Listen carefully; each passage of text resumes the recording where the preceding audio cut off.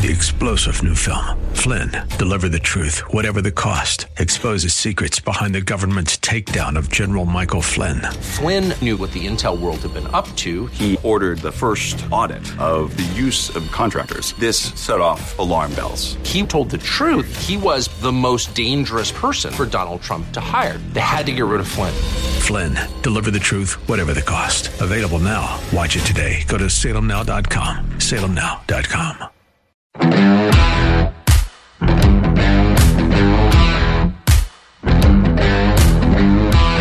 Thanks a lot, CDC. Well, I had a great idea for the hockey playoffs, and the CDC went and ruined it. Before I tell you how, here's what my plan was. You know, the playoffs start this weekend, as I'm sure you know, and with capacity, as far as I know, still limited to 50%, with everybody wearing masks. That was the plan. Now, I came up with what I think is a brilliant idea. I'm sure you're aware that when a player scores 3 goals, it's called a hat trick, and everybody throws hats on the ice. Well, my idea was to change it to a mask trick, and instead of throwing hats on the ice, everybody could throw their masks if somebody got 3 goals in one game. But the CDC, being the party poopers that they are, came out a little while ago and announced that people who are fully vaccinated against coronavirus no longer need to wear masks while indoors or outdoors or physical distance in either large or small gatherings. CDC Director Dr. Rochelle Walensky, she announced it during a White House COVID-19 briefing just a little while ago. And I still think that when this insanity is completely over, we will find out that the masks were pretty much useless and people were tortured with them for 15 months for no reason. And here's what else Dr. Walensky said, quote, "We have all longed for this moment when we can get back to some sense of normalcy." You think? Based on the continuing downward trajectory of cases, the scientific data on the performance of our vaccines, and our understanding of how the virus spreads, that moment has come for those who are fully vaccinated. Unquote. She also said that people who are not immunized should consult with their doctor before they go anywhere without a mask. Nobody's going to do that, of course. And this is obviously just a response to the stupidity of telling people that, they should go get a vaccine, then expecting them to get a vaccine, and then telling them after they got the vaccine that they still have to wear a mask. And then they expect people after all that to say, yeah, I'll go get a vaccine, which I'm still not sure that sure is good for me yet. Anyway, people were saying no to that, and they obviously are trying to boost the numbers of people getting vaccinated. People were just, they just weren't going to get vaccinated if you had to keep wearing the mask and go through the stupidity. So this should work. And speaking of hockey, with the playoffs starting this weekend, I thought it would be a good time to take a little break from the normal stuff we talk about around here.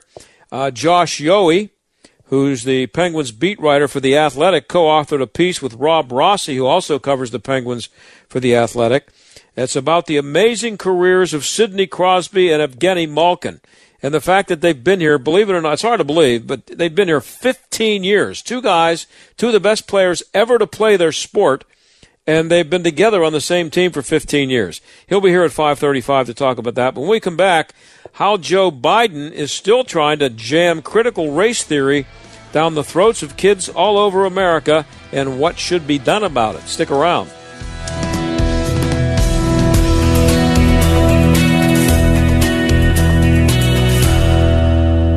And pounds of fur. Our hairballs have hairballs. Our cat Mama, she's 10 years old. She has dandruff and an oily coat. I have 2 cats, Sweet Pea and Daisy. Daisy sheds like crazy. If you love your pets as much as I do, you want to do what's best for them to live long, healthy, happy lives.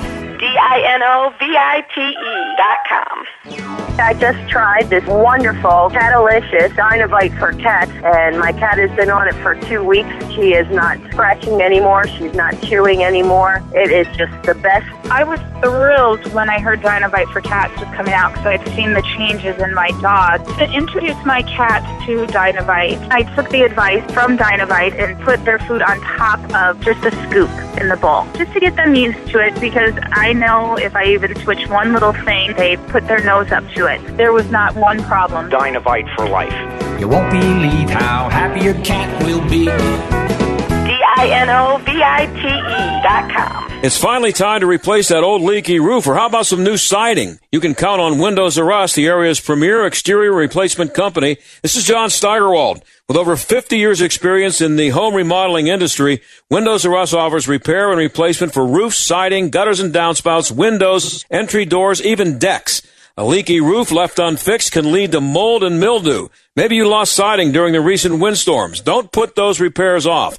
Windows R Us offers 12 months no-interest financing and no processing fee through Dollar Bank. Want new factory direct replacement windows for your home or office? Choose from 100% vinyl, commercial aluminum, wood, and composite.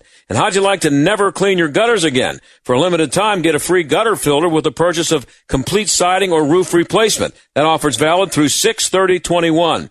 All with 12 months, no interest, no processing fee, and backed by the best warranty in the industry. Schedule your free estimate and inspection today at WindowsRUsPittsburgh.com. That's WindowsRUsPittsburgh.com. It seems like just yesterday when I captured my son's first steps, or when we recorded his soccer games on VHS tapes. Those moments are gone. But the old home movies and pictures don't need to be. That's why my son created Legacy Box. That's right, Mom. Over 800,000 families have used Legacy Box to digitally preserve their home movies and photos. Simply fill Legacy Box with your old camcorder tapes, film, and photos. They will professionally digitize and send them back on DVDs, thumb drive, or the cloud. With families staying close and Mother's Day around the corner, it's the perfect time to get your Legacy Box and save your family's history. After all, few things are as important as protecting your precious memories. Give your mom a Mother's Day present she'll never forget. Plus, Legacy Box is offering a 50% discount. Order your Legacy Box today. Visit legacybox.com/LBox. And for a limited time, get an incredible 50% off your order. This is one of the best discounts we've offered. That's legacybox.com/LBox for 50% off. legacybox.com/LBox. If you're thinking of replacing your carpets due to pet stains and odors, you must try Genesis 950. The reviews are amazing, as this is one product that actually works. With water, it breaks down the bonds of stains and odors, so they're gone for good. Its antibacterial component removes pet odors from carpet and padding. It can be used in a carpet cleaning machine, and it's green, so it's safe for your family and pets. Genesis 950 is made in America. If you are tired of pet cleaners that don't work, it's time to buy Genesis 950. 1 gallon of industrial strength Genesis 950 makes up to 7 gallons of cleaner. But Genesis 950 is not just for pet stains. It's great for bathrooms, kitchens, floors, upholstery, and grease stains. Consider Genesis 950 before purchasing new carpets. Genesis 950 has great customer service. Order 1 gallon direct at Genesis950.com to receive a free spray bottle, free shipping, and $10 coupon using code PETS. That's $10 coupon using code PETS. That's Genesis950.com. Discount only available at Genesis950.com. Genesis 950. Much cheaper than replacing your carpets. You're listening to The John Steigerwald Show on AM 1250. The Answer. Hey, it looks like kids are finally going to be allowed to breathe in school, if they're allowed in school. I guess they'll be allowed to do that, too. Anyway, no more masks. Unfortunately, a lot of kids all over the country will still be having bad information stuffed down their throats. You've heard all about critical race theory. The big push is on now from the Biden administration, though. Lindsay Burke is the fellow in education policy at the Heritage Foundation. She joins us now. Lindsay, thanks for being here. Thank you for having me. So the first line of your piece at the nationalinterest.org, for people who want to check it out, nationalinterest.org, says, quote, if the Biden administration gets its way, the federal government will soon be alternatively bribing and threatening every school district in the country to push divisive and damaging curricula on race in the classroom. That's pretty strong stuff. How are they going to do that? Well, they're going to do it by prioritizing grants for programs that include critical race theory in their content. And historically, these programs, which are known as the American History and Civics Initiatives, have focused on the teaching of traditional American history. And now the Biden administration is turning that on its head and giving priority to programs that instead infuse critical race theory, which is the antithesis of traditional civics education as we have all come to know it.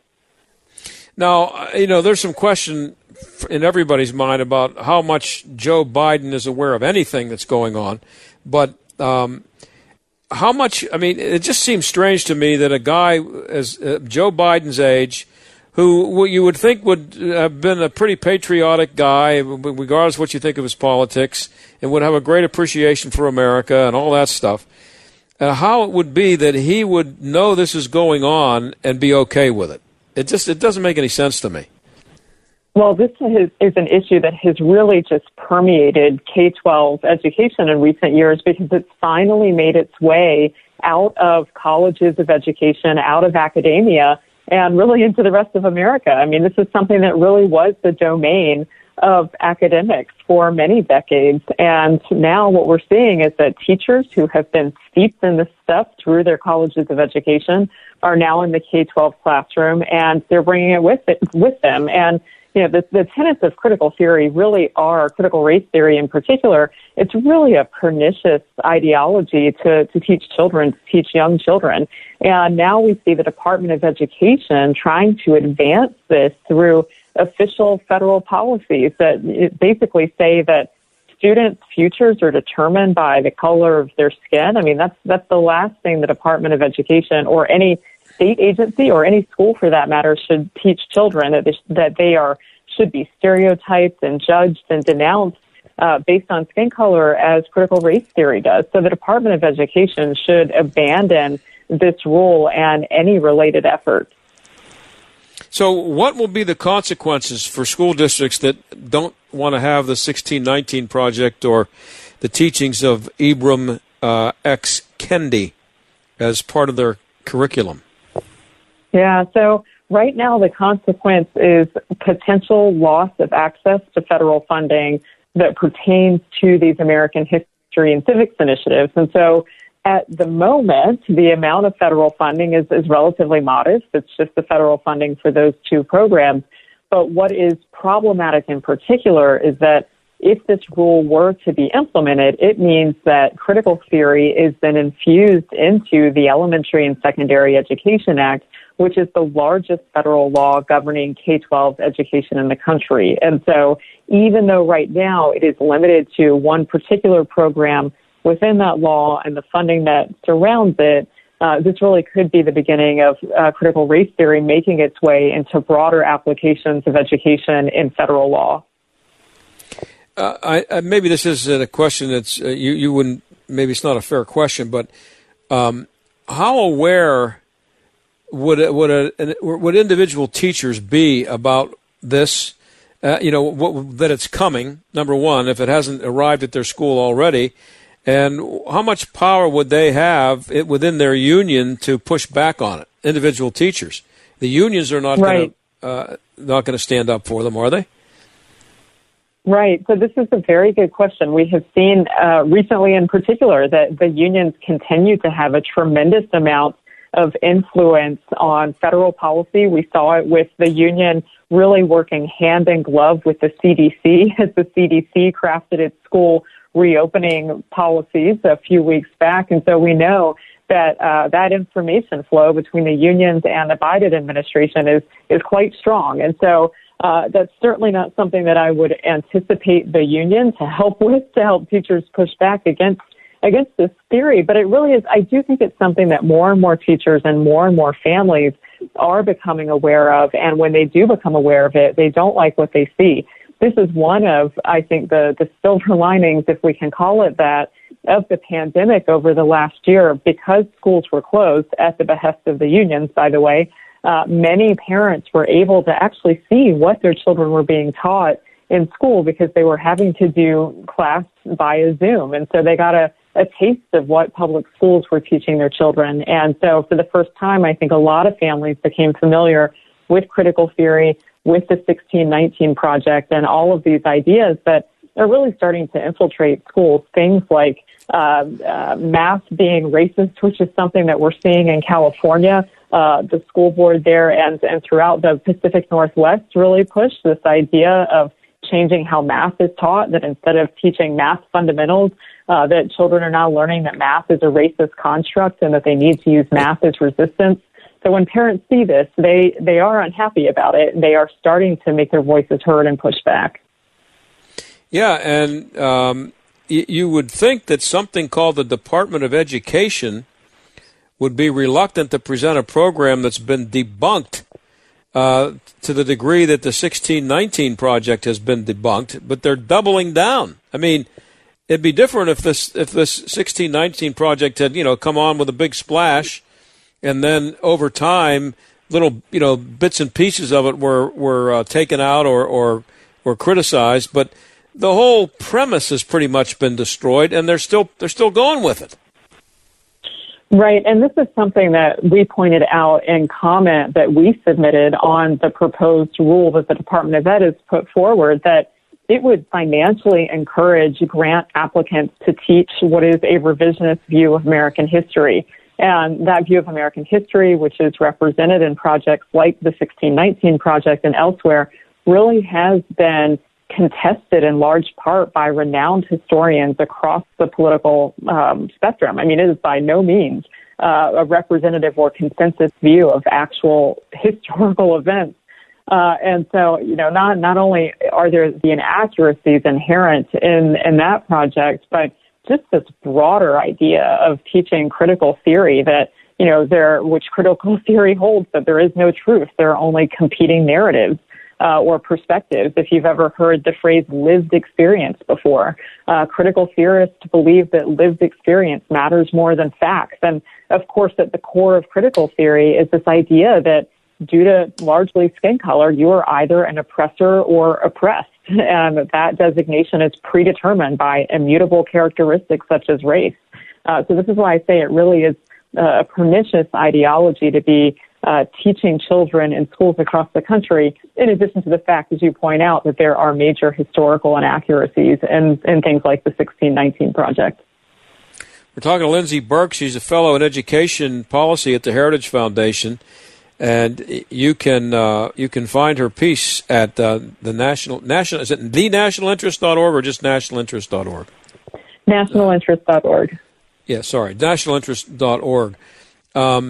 So you mentioned what's happening out there in the Northwest.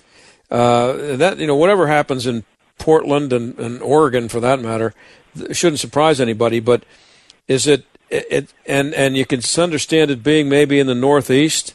But how are they being even think that they can get this through in the red states and in the South?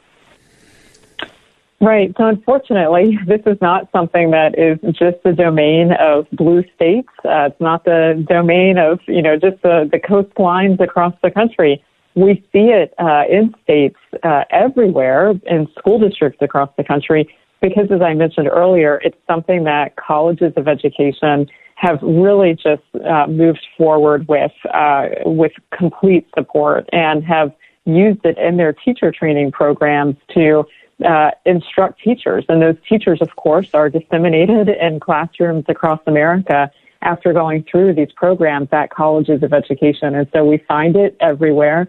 We know that about 1/3 of professors in colleges of education who study issues pertaining to race, and that's a big number of professors who do that, but about 1/3 of those professors do so through the lens of critical race theory. And so it really is, I don't think it's hyperbolic to say, at the core of what many colleges of education are teaching today. And so that's why we see it spread as much as we have across the country, and particularly in the K-12 education system. And, one of the things that the dynamic here that is a pretty kind of a new thing is that, I was brought up in the 60s and in grade school 50 years ago, and actually it's longer than that. I'm 72 years old, so I've been around a while. But when I went to school and I came home with a history lesson, or if I would, just bring up the topic at the dinner table about what I learned in history that day, my parents could relate to it because that's what they were taught. But that's not going to be the case anymore. Kids are going to be coming home from school, and they're going to be challenging their parents about this stuff, aren't they? If they probably are already, and thinking that their parents are racists if they think that there's anything wrong with it. Yeah, I think that's certainly a concern. I think a fair assumption in part. And, this is why we really need families to be engaged when they do see their children coming home with materials that are rooted in some of these ideas, or when they overhear, on a Zoom class, this is the type of content that's being taught, or, to even take it a step beyond that, compelled speech in a way, requiring students or teachers themselves to espouse support for the tenets of critical race theory. I mean, this is the type of thing, when you witness it, you should engage with your school board in particular on this. And I know that is sometimes difficult to do for an individual family, but if you band together with other families and form small groups of parents and make your voices heard with your local school board, we know that can be a powerful way to push back against this. And so families have a role to play, but states really have an important role to play. Every state across the country should require that public school districts are transparent about the content that is taught in school districts across the country. This isn't something that's difficult to do. We can imagine how it would work if we look at colleges across the country. Professors frequently post their syllabi online. That's something that states could require of public school districts across the country, so parents have a better sense of the content that they are teaching their children in school. Yeah, and you mentioned, and I mentioned here, that the first line of your piece at I keep forgetting the name, nationalinterest.org. The first line of your piece, you mentioned that the federal government will soon be bribing and threatening. Is it more like extortion than it is? I guess a threat is extortion. So it's more extortion than it is bribery. Well, and if we think about federal funding, taxpayer funding of education, use the word bribery. I mean, you don't have a choice to pay your taxes, right? And those tax dollars are levied, and then for education, they are sent to the federal government, which filters it through a BMS Department of Education, and then sends the funding back to the states, who then send it back to the local level. So, you're certainly seeing your taxpayer dollars filtered through really just a labyrinth of government policies that at each layer have strings attached to them in order to get those taxpayer dollars back. I think the closest analogy to what we're seeing transpire today with the proposed rule on these American history and civics grants is what we saw with the Common Core push a few years back, I guess now 10 years back. With Common Core, it was a similar approach. The Obama administration had used $4.35 billion in federal Race to the Top grants and provided that money to states if those states agreed to adopt standards that were common to a significant number of states, which of course meant Common Core. So we're seeing the same type of approach play out here, that districts and programs within districts will have a better chance of winning back their federal funding if they agree to teach according to critical race theory within their American history and civics programs. The Common Core was pretty pervasive. How pervasive is this garbage compared to what the level to which Common Core reached as far as the scope of it and how far it, how many people were being affected by it? How does this compare to that? Yeah, that's a great question, because with Common Core, it was a little easier to identify because there was a set number and there were set standards that were associated with Common Core. There were clearly articulated math and reading standards that states had to adopt if they wanted to be eligible for funding. With critical race theory, it's more amorphous. So critical race theory is an idea, but we see it play out through many different types of programs and policies and curricula across the country. So it's a little more difficult to pin down. At the moment, there is more federal funding behind what was the Common Core initiative, which of course is still in place in many states across the country. But I think that the reach of programs that are loosely affiliated with critical theory, we could argue is greater than what we saw with Common Core. So I think, it's a little difficult to pin down with really concrete numbers in terms of the adoption. But we do know, by the way, that if we look at something like the 1619 Project, that the Pulitzer Center, which has written a curriculum that aligns with 1619, says that 4,500 classrooms are already using that curriculum. And in some places like Buffalo, New York, it's being mandated that schools use that 1619 curriculum. Pretty scary. Lindsay, I'm out of time. I appreciate you doing it. You can find the piece at nationalinterest.org. Lindsay Burke, thank you for being here. Thank you for having me. Okay, that's Lindsay Burke from the Heritage Foundation, and we will be right back.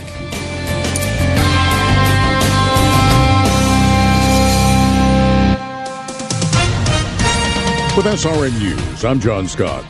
Speaking from the White House, President Biden says the gas supply will soon return to normal. This morning, Colonial reported that fuel is beginning to flow to a majority of the markets that they service, and they should be reaching full operational capacity as we speak, as I speak to you right now. Meanwhile, the Biden administration taking steps to punish criminals responsible. The U.S. doesn't believe the Russian government was responsible for the ransomware attack on the Colonial Pipeline, but President Biden says the perpetrators are from Russia. We have been in direct communications with Moscow about the imperative for responsible countries to take decisive action against these ransomware networks. He says his administration is pursuing ways to disrupt ransomware hackers. Separately, Mr. Biden refuses to say whether Colonial paid a ransom.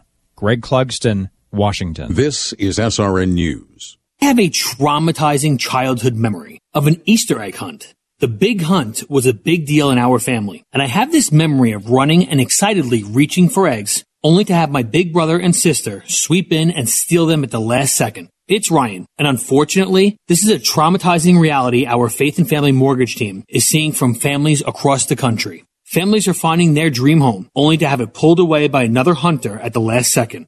At United Faith Mortgage, we unfortunately cannot scare off the other hunters, but we can very quickly get you pre-approved and make it look as good as possible to sellers. And then, once you do grab that Easter egg, see our story and read how our direct lender advantage can often save your family monthly and lifelong money at UnitedFaithMortgage.com. We are United Faith Mortgage. United Faith Mortgage is a DBA of United Mortgage Corp. 25 Melville Park Road, Melville, New York. Licensed mortgage banker. For all licensing information, go to NMLSConsumerAccess.org. Corporate NMLS number 1335. REC NMLS number 65233. Equal housing lender. Licensed in Alaska, Hawaii, Georgia, Massachusetts, North Dakota, South Dakota, or Utah. Charlie Kirk speaks about the unspeakable. Everything we are doing right now is in violation of the Ministry of Truth's standards and guidelines. Sit down and obey. Do not mention the vaccine. Do not talk about the vaccine. Don't even do anything except post a selfie of you taking the vaccine and talking about how wonderful it is. And if you don't, you're a bad person. You're a racist, and you should pay reparations while you're getting the vaccine. The Charlie Kirk Show. Weeknights at 9 on AM 1250. The Answer. Learning has definitely changed these days. What hasn't changed is the unwavering support parents received from their local Christian school. Many were quick to adapt to the new normal, with remote classes taught by caring teachers who pray for students and their families every day. With many schools offering half-price tuition for first-time enrollees, like Walnut Grove Christian School in West Mifflin, it's a great time to consider Christian education. Find a school that's right for you at theanswerpgh.com/tuitions. 2021 is the perfect time to add a healthy new habit to your daily wellness routine. Good nasal hygiene. We all know there's bad stuff in the air, allergens, bacteria, viruses, and that some of it's very dangerous. So what can you do to protect yourself? Well, you can clean your nose with Navage. Your nose is the body's air filter, and with Navage, you help your body defend itself by flushing out the crud and germs. I'm Martin Hoke, and I invented Navage, the world's only nose cleaner with powered suction. Navage is easy to use, affordable, and it has over 40,000 online reviews averaging 4.7 stars. Join millions of Navage users to relieve congestion and allergies, breathe better, sleep deeper, snore less, and feel healthier without drugs.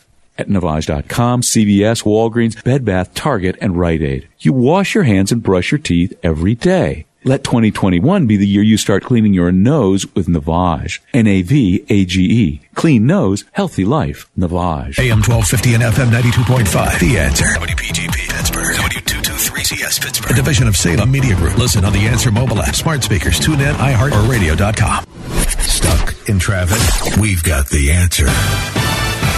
dealing with lots of volume this afternoon. Going to see a very heavy ride on the inbound Parkway West. Roslyn Farms Road to the Fort Pitt Tunnel looks like about a 15-minute backup there. Outbound slowing to Carnegie. On the Parkway East, plenty of congestion there, especially inbound 2nd Avenue to the Fort Pitt Bridge. On the outbound side of 51, slowing to Library Road, about a 4-minute delay. That's a look at traffic. I'm Jenny Robinson. AM 1250, The Answer. Weather. Partly cloudy skies for tonight with a low of 40. Tomorrow we'll see a mix of clouds and sunshine to wrap up the week. We'll reach a high of 66. Mainly clear skies tomorrow night, low 43. We'll start off the weekend Saturday with partly sunny skies at a high of 69. Sunday we'll see times of clouds and sunshine. Expect a high Sunday of 65. With your AccuWeather forecast, I'm Drew Shannon. This is the John Steigerwald Show on AM 1250 and FM 92.5. The Answer.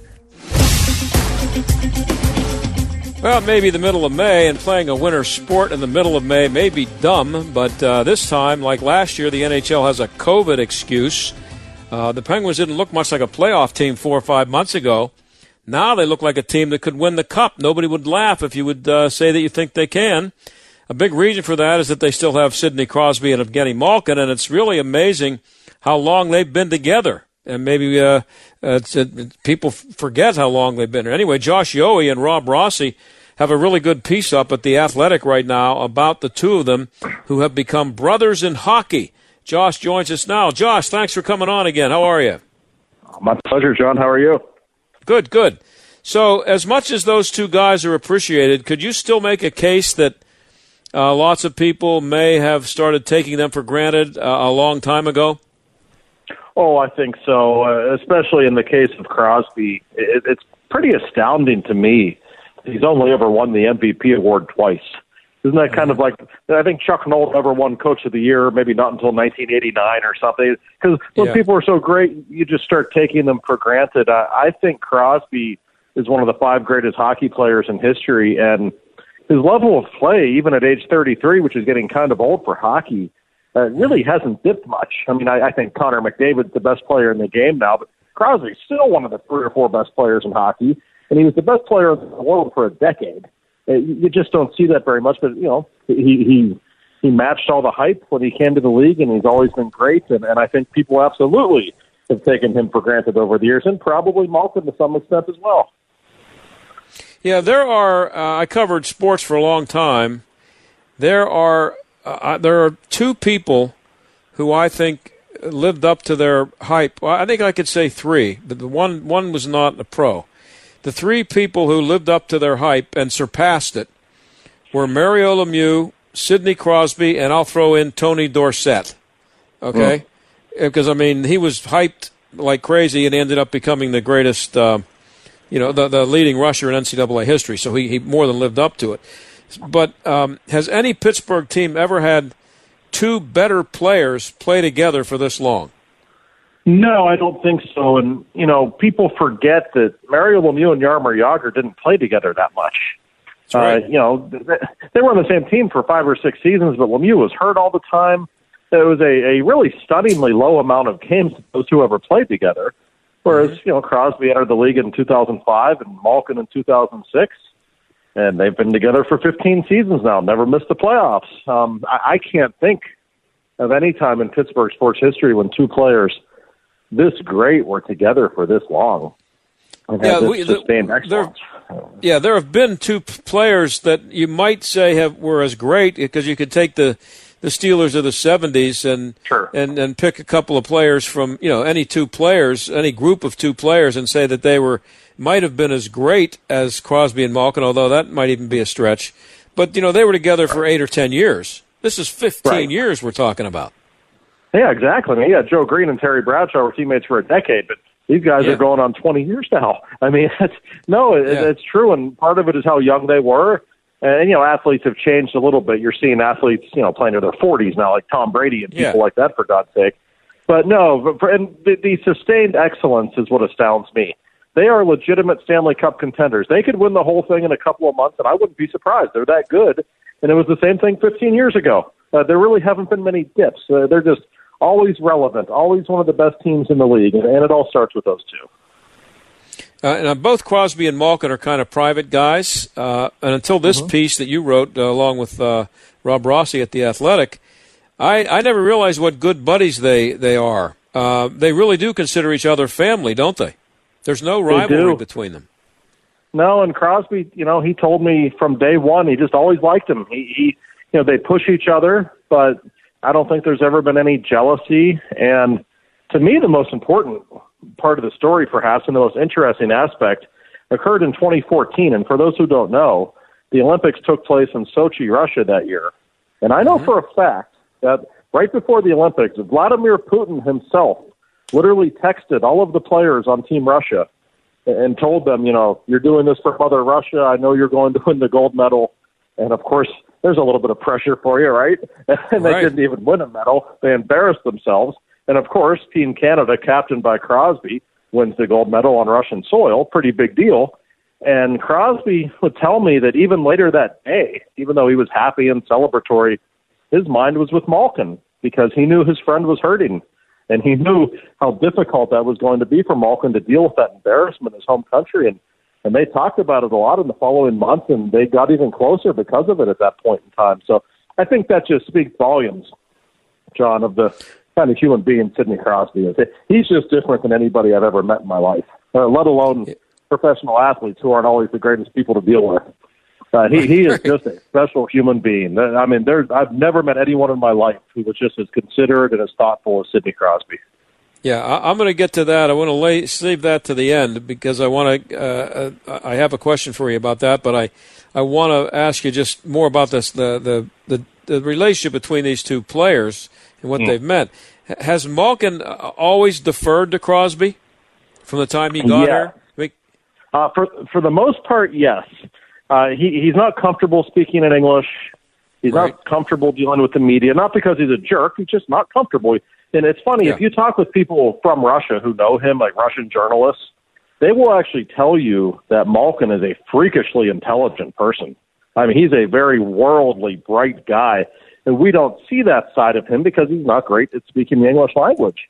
But he is. And, for the most part, he does defer to Crosby. One funny story, though, that's been told over the years.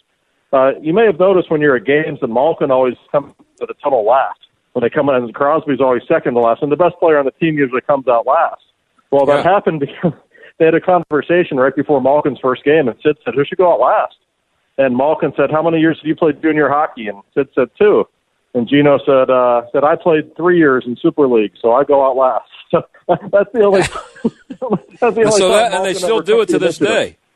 Yeah, because they're both so superstitious. Yes. Yeah. They wouldn't have it any other way. Yeah, that's. And that's interesting about Malkin because, people are really stupid, including people in the media. I saw it a lot when I was working in baseball in the minor leagues and just covering baseball. You'd have these Latin American players come up and they talk funny. And there are actually people in the media who would think that showed that they were dumb. And these are the same people who couldn't find the men's room in Venezuela. They wouldn't know how to get to the men's room. They wouldn't know how to ask to get there. And they're watching these guys do TV interviews, and they actually make fun of them. And so Malkin, it took him a while, but he's doing all right now. He is. Well, hey, Roberto Clemente used to be quoted for saying this and that. Roberto Clemente was not a stupid man. We all agree on that. And no, Malkin, and you know what's funny? He does speak more than he used to, and he's my favorite person on the team to interview. He just says it how it is, and he does have an articulate way about him in his own way, even though he's not comfortable with the language. And I've always said when dealing with athletes, it's much more difficult to lie in your second language. So I love talking with the French guys or the European guys because they'll tell you how it is, whereas the Americans or the English-speaking Canadians, they might throw you a curveball, but no, not those guys. How much different would it have been for Malkin if the Penguins hadn't won the Crosby lottery, and he would have come in as a 20-year-old in 2006, and he would have been expected to be Sidney Crosby? What Sidney Crosby has been. Yeah, and you can look at it either way because one of the most amazing stats when you look at Malkin historically is that he literally averages more points per game when Crosby is out of the lineup than when he is in the lineup, which makes no sense because the opposition's focused more on Malkin when Crosby's out, and yet his numbers are elevated. So I think that tells you something about his talent, perhaps, and something about his character. But, much like Jágr, I don't think Jaromir Jágr was always comfortable being the captain or doing interviews or being the leader. No, he was not. He was just this all-time great player, just wanted to play and be left alone. And I think there's an element of that with Malkin as well. And that's why Malkin, many times I've seen reporters go up to him asking for an interview, and he's incredibly polite about it. I've never seen him be rude with anyone, but he always says, "Go talk to Sid." Go talk to Sid. And Crosby just sits there and rolls his eyes, but then, of course, Crosby speaks with whoever wants to speak to him because he's the nicest guy in the world. Yeah, yeah. And how much pressure was on both of them in those first couple years of their career? More than a couple, I guess. There was an enormous amount, and not just because they were, big-time hyped prospects, but don't forget the Penguins were in danger of leaving Pittsburgh for a long time. And much like Mario Lemieux a generation earlier, people were coming back out to the hockey rink to see these kids play, and they were great from day one. I mean, there was no learning curve for these two. You could see they were Hall of Famers from their first couple of weeks in the league, and they just, they've never missed the playoffs. I mean, from the very beginning, they thrived under that pressure. In fact, but absolutely, it was considerable. And you said they do push each other, do you think? Sure they do, and I think it's a healthy competition. Now, they both talked about it. Crosby will say, for a couple of weeks, Gino was playing better than me, so that kind of pushed me a little bit. But there's never been any animosity, I don't think. I certainly have never sensed that. Hey, they both have egos. You're that great of an athlete. You're going to have a little bit of an ego, even though we don't see much of it from either of them. Mm-hmm. But no, I just, from the very beginning, I think they always liked one another genuinely. And they're closer than people think. I mean, their families spend a lot of time together. They've gotten to know each other over the years, and it's just, they're from different places. As we said in the article, Crosby's from a harbor town in Canada, and Malkin's from an industrial town in the middle of nowhere in Russia. They're from very different places, but they just have understood each other, I think, from the very beginning. Talking to Josh Yohe, he and Rob Rossi went together on a really good piece at The Athletic. You can go see it right now about Crosby and Malkin, and it's a really good look, Josh, at those two guys, that I haven't seen before, and it's a great piece. Everybody should check it out. So Crosby is pretty well established as one of the 5 best players ever, as you said, and I agree with you. And Malkin, though, he didn't make the top 100 when a list came out a few years ago. So where would you rank Malkin right now in that top wherever you want to put him? Well, it's funny. I was in Los Angeles at the All-Star game the night that team was announced, the top 100 team. That's as angry as I've ever seen Mario Lemieux. He was furious about that, and Crosby wasn't happy about it either. They were both very disturbed, and I think they both felt there was a lot of quote-unquote Russian bias. All the voters were Canadian and American. I think he's one of the 50 best ever easily. In fact, if you look at points per game for what that's worth, he's 13th all-time in points per game. I think Crosby's 5th or 6th. Yeah. And it's hard to score in these days. These aren't the early 80s. So I look at Crosby and Malkin and Ovechkin. I know Ovechkin's not as popular in Pittsburgh. Like him or not, the numbers those three have put up in this era, Crosby's the best of the 3 players, but they are all 3 special players. And for Malkin not to be considered one of the 100 best NHL players is just the biggest joke ever. I think everybody knows he's probably one of the 20 or 30 best ever. Yeah. Malkin really struggled at the beginning of this season. Where's his game now heading into the playoffs? Well, he did, and right before he got hurt in the middle of March, we saw the Malkin of old for a couple of weeks. He really found his legs. He was their best player for a stretch. Then he got hurt. He's only played 4 games since coming back from the injury. I didn't think he looked in top form. He did not appear to have his legs. But that said, I think it's a good thing that he was able to play in those 4 games. That should help him for the postseason. So I don't think he's on top of his game right now. But when you're dealing with a player that great, it can show up pretty quickly. And I have a feeling that there's a real chance these Penguins can make a run this spring. I like this team a lot, and it still starts with those two guys, just as it always has. Yeah. Well, we're talking to Josh Yohe. He's the beat writer, covers the Penguins for The Athletic. So I have a question for you. Right. And you've been covering the team for a while, and this is a good one for you. If Mario Lemieux is a 100, okay, what is Sidney Crosby? Well, I'd say he's probably about a 96. Nobody in the history of the sport was more physically gifted than Lemieux, and not by a long shot. He's just in his own universe. There's never, to me, Mario Lemieux is the most underappreciated athlete in North American sports history. And I know I'm biased because I'm from here, but there's never been anything like him, and he doesn't really get. Well, let me just interrupt you to say that he's the best player I've ever seen in any team sport at any time. Yeah, me too. And I mean, you've been around longer than I have, but I just. If you saw him play when he was in his prime, you saw him play in person, you just know that you saw something that you had never seen before and that you would never see again. He was that good. But Crosby, Crosby is not as physically gifted as a Bobby Orr or a Mario Lemieux, but he's the hardest working superstar there's ever been. Just watch him play every night. He never takes a shift off. Never. He just works so hard, and he just does everything at a high level. He's literally been one of the three best players in hockey for 15 years. That's really all you need to know. Yeah. Well, I went to the first scrimmage that Lemieux played in at Mount Lebanon Ice Arena when he was, I don't think he had turned 19 yet. And they dropped the puck. And, I mean, I had heard all the stuff about him, but I had never really seen him play in person. And I'm not exaggerating, Josh, within 30 seconds of the puck dropping, I knew he was the best player on the ice. And I came back from that scrimmage, and I said to the sports producer, he's the most exciting player in Pittsburgh right now, and it's not close. And he laughed at me because he didn't see him. But so that's how long I only have a little bit of time, though, so I want to ask you this last question. I haven't spent time around the team for a while, but you have. I still have yet to hear anybody say a bad word about Sidney Crosby. Have you?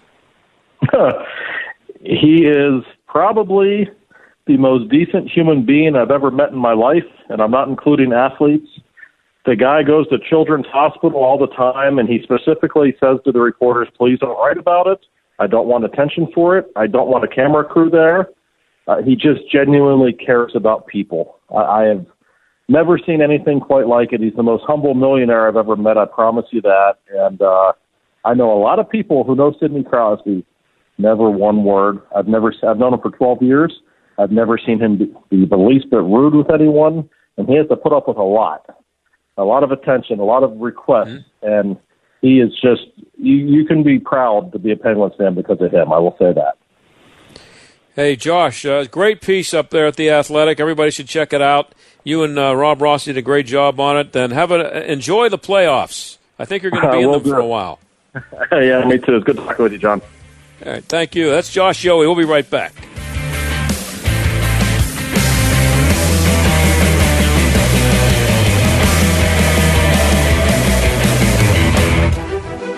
Every great team needs a great leader.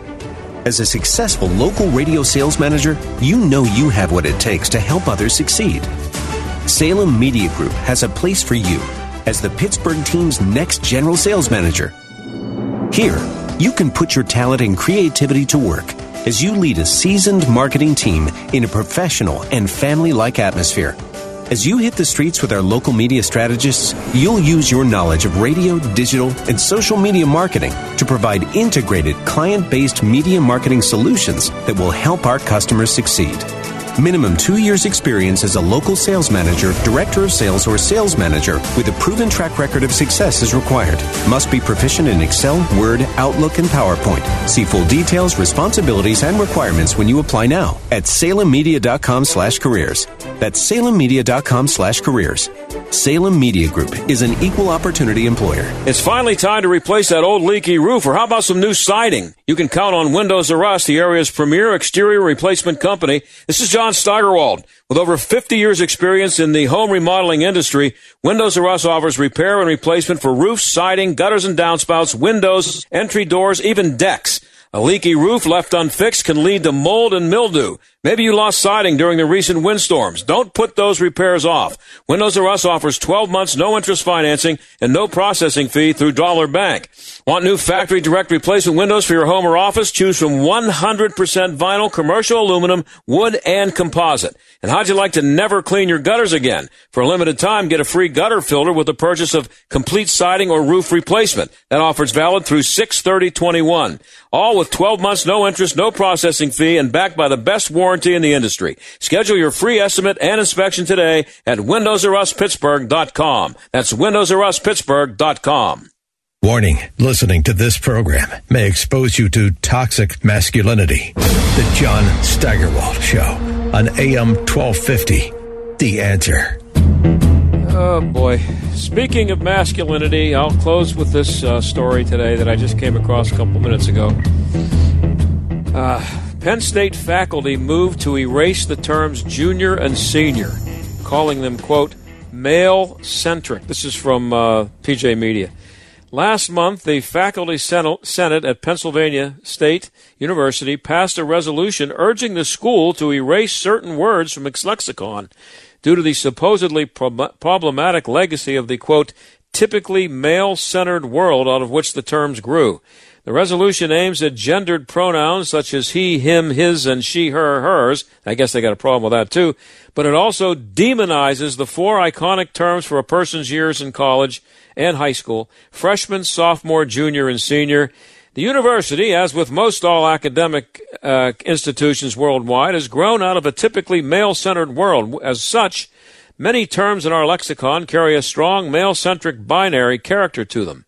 Terms such as freshman are decidedly male-specific, while terms such as upperclassmen can be interpreted as both sexist and classist. Terms such as junior and senior are parallel to Western male father-son naming conventions. You know the drill. This is what they're doing at Penn State. It's just these are institutions of higher learning, and every day we find stuff that's unbelievably stupid, and it's you pay big money to go be taught things by these people. Oh, when is it ever going to end? Probably never. But there you have it. Penn State. We are Penn State. I'll see you tomorrow. The John Steigerwald Show is a production of The Answer Pittsburgh and Salem Media Group.